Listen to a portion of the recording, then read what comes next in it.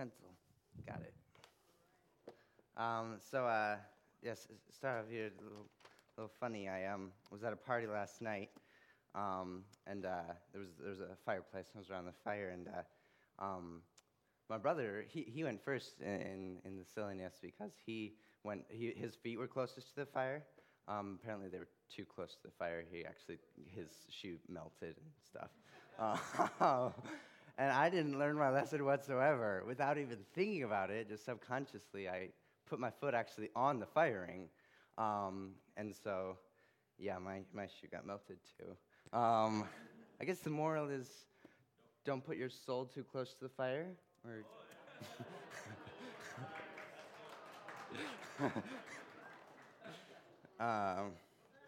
yeah.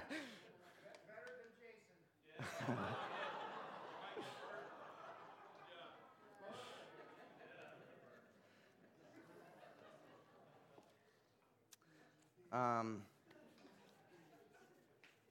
so yeah, I guess it's going to start off here with a little bit of, a confession of sorts. So God's kind of really been hitting me with just humility lately. I've had a problem with a bunch of different. I just haven't had it, to be honest. It comes to play in a bunch of different things. I've been trying to take credit for the gifts God has given me. I've been trying to move my life forward without asking for God's help. I've been so busy, caught up in where I'm going that I've completely forgotten how I got here and how God brought me to where I am today.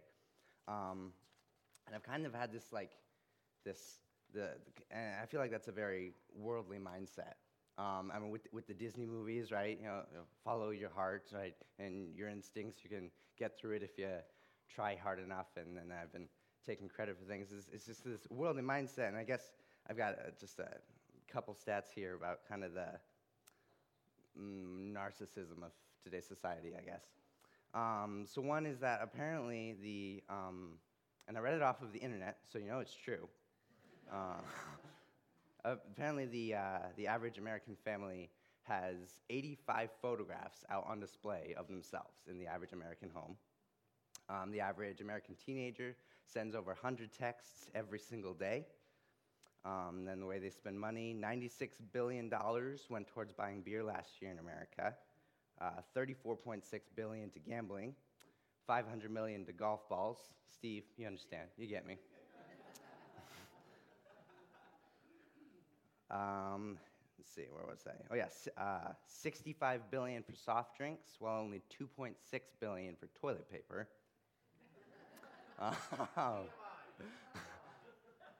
$18 billion on late credit card fees. My personal favorite is $310 million went to Halloween costumes for people's pets last year.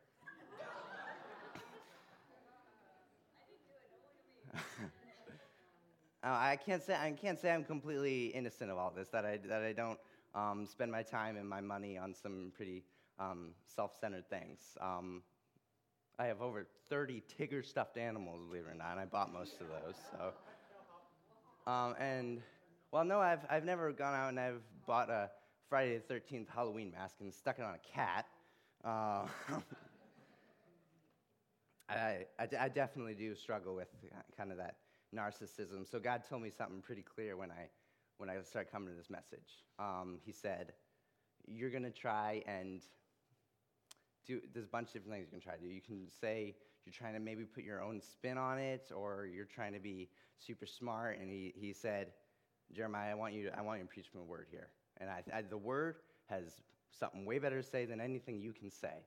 When it comes to eternal life, you bring nothing to the table. Is essentially what he told me. So, good words. I'm going to be reading from 1 John 5 here. Is where I'm going to start. Let's flip on over there.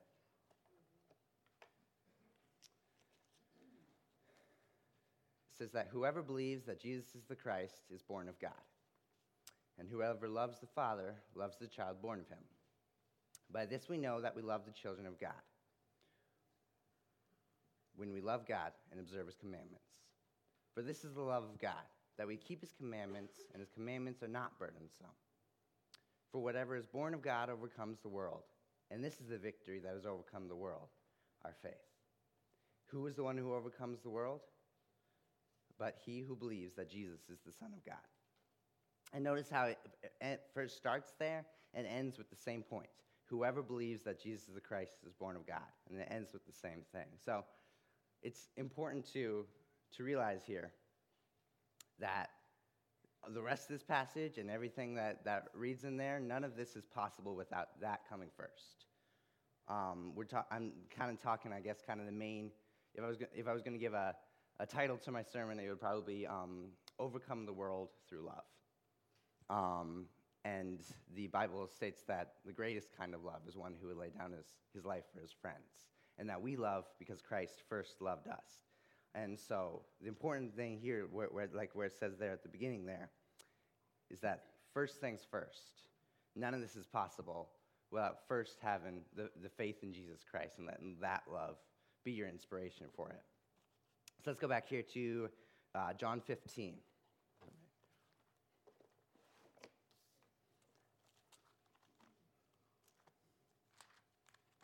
I'll find it. You guys probably will find it first, but.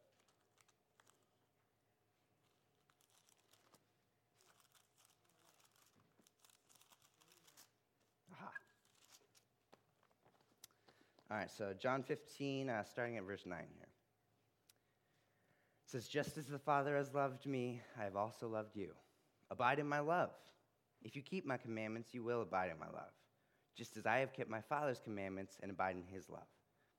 These things I have spoken to you, so that my joy may be in you, and that your joy may be made full. This is my commandment, that you love one another just as I have loved you. For greater love has no one than this, that one would lay down his life for his friends." And notice that in verse 10 there, if you keep my commandments, you will abide in my love. Now, God's not saying that if you don't obey me, I don't love you. He's not saying that.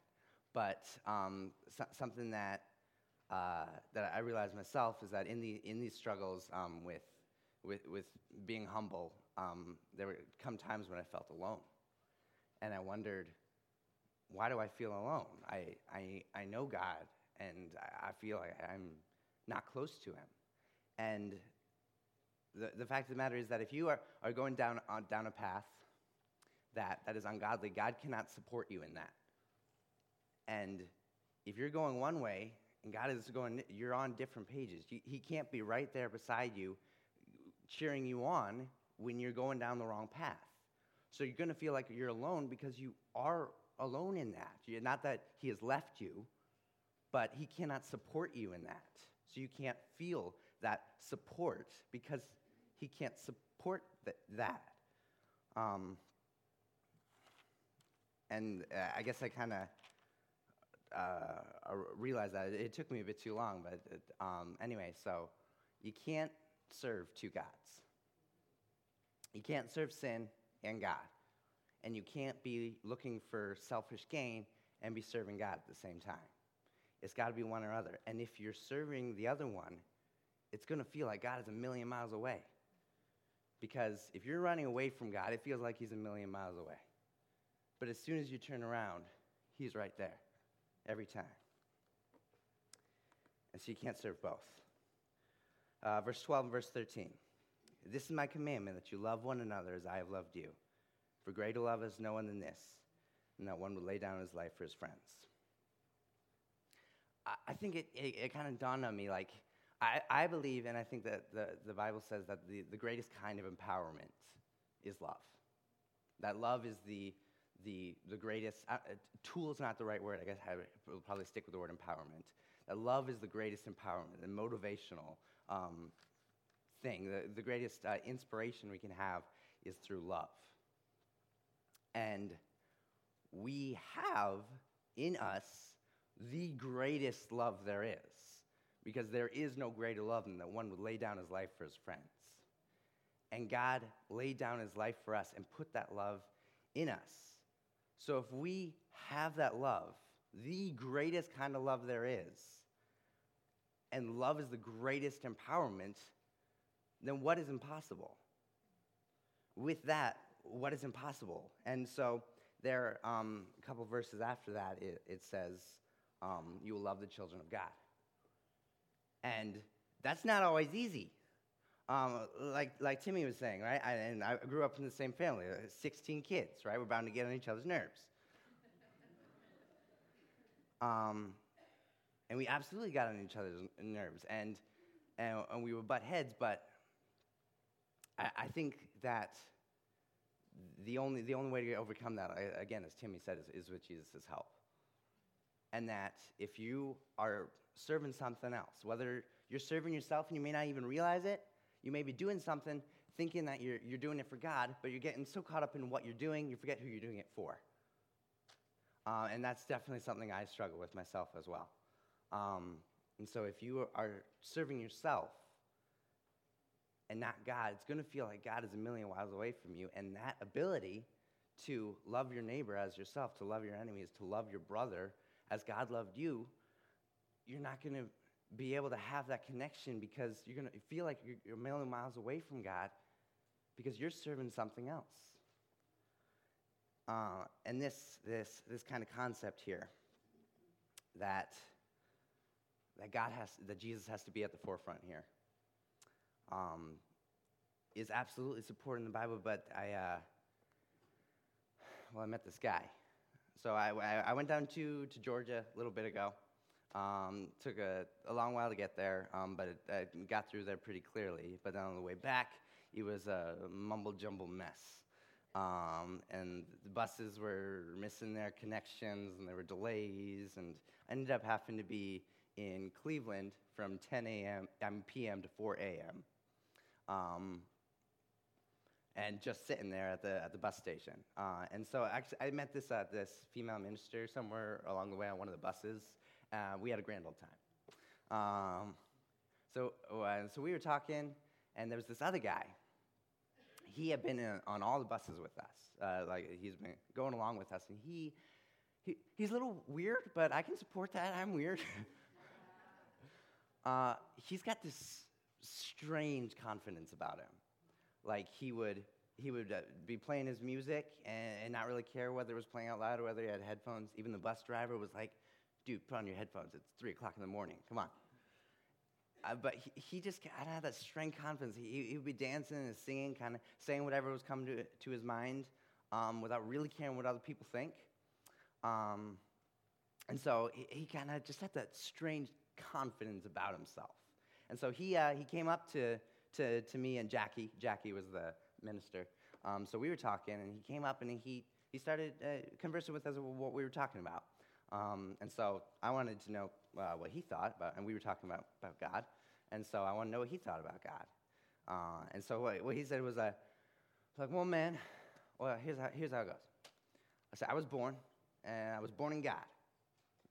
I was kind of raised like in God, and I was just born as a child of God.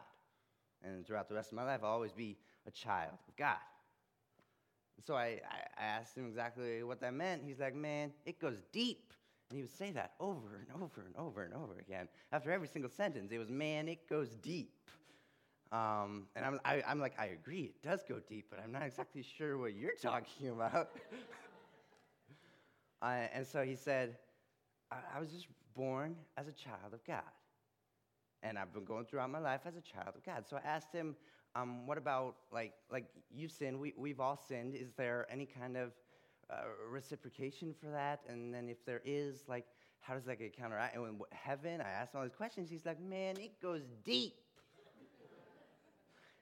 I was just born a child of God. And now I go through life as a child of God because I was born that way. And God is all around me. So I'm just going to go through my life as a child of God. And it's all going to be good. He was very happy-go-lucky. He was very much that way. I was talking to him, and he said he was just blessed. He told me, I'm a genius, man. And he said he was a genius. He was just blessed. And so I tried showing him the Bible, and there was a passage. And he tells me, man, you can't believe everything you read. I tell him, I absolutely believe every word I read in the Bible. I believe it's the written word of God. he says you just can't believe all that stuff. And then I asked him about whether he has other Christian friends, whether he goes to church, and he says, "Man, I was just born a child of God. I don't need to go to church to be with God because I was born a child of God. I don't need to read the Bible to know about God because God is everywhere." And so I asked him about Jesus, right? And he said, "Man, whoever Jesus was," he was saying, like, whoever Jesus was, that's not a part of my life. I was just born a child of God. And it goes deep, man. And then he started asking some weird, made some strange analogy, legitimately about some orangutan's toes or something. I had no idea how that fit into what we were talking about, but it appeared to make sense in his head. So when I asked him about Jesus, about any insinuation that we've done wrong and we need a Savior, he would say, "No, man, I'm good. I'm just gonna walk this way in God, just because I am in God." If I ever gave any insinuation that we're sinners, we need help, any kind of self-condemn, anything that might self-condemn, anything that he visioned as that I was saying that might put any kind of guilt on him or any kind of maybe responsibility to, like surrendering his life to Jesus, he said, "That's not for me." When it came to giving his life to Jesus, to surrendering, confessing, or admitting his wrongs, he said, "No, that Jesus guy, I don't need him. I can make it fine without him." The burden of God's, because it says here, this is the love of God. We keep his commandments because his commandments are not burdensome. But for him, it was a burden. For him, the idea of giving up his life to Christ was a burden. The idea of admitting that he had done wrong and needed help, needed saving, was a burden to him. And the idea that he couldn't make it on his own was too hard to believe. And some of you, and including me, might originally, this guy's name is Peter, by the way. Some of us who might originally look at this guy kind of first glance, thinking, here's a guy who thinks that he can make it without God, might think this guy is a little crazy. I'm glad I'm not like this person. But I think we can all fall into that temptation. I don't think the temptation of thinking we can make it without God is beyond any of us. And you might originally look at Pete here and think he needs help, but I think that we can all think of a time when we needed the same help, when we needed reminding that we need God, that we cannot make it without him. I think we all fall into that temptation sometimes. And if we try to do anything, no matter how good our intentions, because there are times when I really thought that what I was doing was serving God, but I was really serving myself, and I didn't realize it. No matter how good our intentions, like trying to observe his commandments, if our reason or motivation behind it is anything besides we love because Christ first loved us, then we risk doing it for self-gain. We risk telling God the same thing, that we can make it fine without him, that we don't need him. We end up praising ourselves instead. And this isn't usually an outward thing. Usually on the outside, like what we're doing, we think that what we're trying to do, we're doing it for the glory of God. But on the inside, what we may realize or may not realize is that a lot of times we're doing those things for recognition because maybe we're trying to earn our salvation by these good deeds we do. Maybe we're trying to get recognition in the community as a great servant by serving these people, but we're not ultimately doing it for the glory of God. And I think that is a temptation and something that we can all fall into if our first and foremost, most front reason that we're doing it is because we love because Christ first loved us. If it is anything besides that, we risk doing it to praise ourselves. We can't let him fall out of our focus. if our focus falls off of Jesus, we fall back into that worldly mindset. And we're no longer overcoming the world. The world is overcoming us. How can we overcome the world?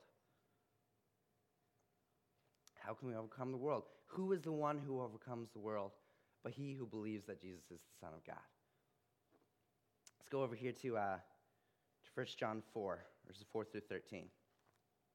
Just a little bit before where I was in 1 John 5. Give you a bit of context here. It says, "You are from God, little children. You have overcome them, because greater is he who is in you than he who is in the world. They are from the world. Therefore they speak as from the world, and the world listens to them. We are from God. He who knows God listens to us. He who is not from God does not listen to us." That's how you know that Pete wasn't really walking with God. Pete thought he was walking with God, but he wouldn't listen, because God says that Jesus was real. Jesus was his son. And Jesus is the way, the truth, and the life. And no one comes to the Father except through him. By this we know the spirit of truth and the spirit of error. Beloved, let us love one another, for love is from God. Everyone who loves is born of God and knows God. The one who does not love does not know God, for God is love. By this the love of God has manifested in us, that God has sent his only begotten Son into the world so that we might live through him. In this is love, not that we loved God, but that he loved us and sent his Son to be the propitiation for our sins. Beloved, if God so loved us, we also ought to love one another. No one has seen God at any time. If we love one another, God abides in us, and his love is perfected in us. By this we know that we abide in him and he in us, because he has given us his Spirit. So here in verse 5, or in verse 2 of 1 John 5, as well as verse 13 there, the Bible almost gives us a way to check ourselves almost. Because it says here that this is the love of God, that we keep his commandments. His commandments are not burdensome, for whatever is born of God overcomes the world, and this is the victory that has overcome the world, our faith. So how can you know that you are overcoming the world? And I think it almost gives us two ways to do that. And they both kind of come at the same way, because the core of the earth, the core of the world is you, me. The world is saying it's you in all their advertisements, right? All the advertisements you see, more than 99% of all the advertisements you see for something are things that are telling you to go and get yourself something, right? And then there's no shortage of examples everywhere where you see the world is telling you, be good to yourself, better yourself, your likes on Facebook, getting more recognition and bettering yourself, that it's about you. So the core of the earth is me first. It's the exact opposite. The exact opposite of what the earth is saying. To overcome the world is, instead of saying me first, it's saying you first. It says you first. And that's only possible by saying to God, you first. God is the one who lives through us. And so, kind of a little just abbreviation of kind of what I read there. So, if God so loved us, we also ought to love one another. I think that kind of an abbreviation of that is almost to say, through Jesus, be excellent to each other. Be excellent to each other. Pete, my friend Pete, he was missing out on that. He was missing out on, and have any of you guys realized how much easier it is to love one another now that you know the love God has for you? And I'm not saying it's always easy. There are plenty of times where your fellow brother is just getting on your nerves, and you don't want that. You want to punch him. But through Christ, we can be excellent to each other. Through Christ, we can overcome the world. To check yourself, who's coming first in my life? Who's first? Is it me? Because if it's me, I'm not overcoming the world. I'm succumbing to the world. Who comes first? It's got to be first Jesus. It's got to be first God. That's right, Beth. It's got to be first. And then the natural outflowing of that, if God so loved us, we also ought to love one another. To put others above ourselves. To overcome the worldly way of thinking, me first, by saying you first. And in that way, through Jesus Christ, with Christ, instead of ourselves at the center of our lives, our love can be perfected. We can be excellent to each other. Being excellent to each other becomes contagious, infectious, second nature. If overcome the world means to love and put others before yourselves, then by God's grace, we will overcome the world every day by this and nothing but this, but by the power and the love and the blood of Jesus Christ, death and resurrection. Let's pray.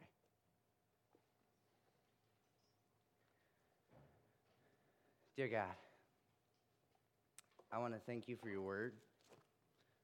I want to thank you for all the stuff that you put in there and all the real wisdom that we really need. And I pray, God, that every day that we will continue to seek out you, because if we're seeking you over ourselves, that's the only way to really overcome the world. And I pray, God, that you will fill us with love for one another through your Son, Jesus Christ. And I pray we would seek that.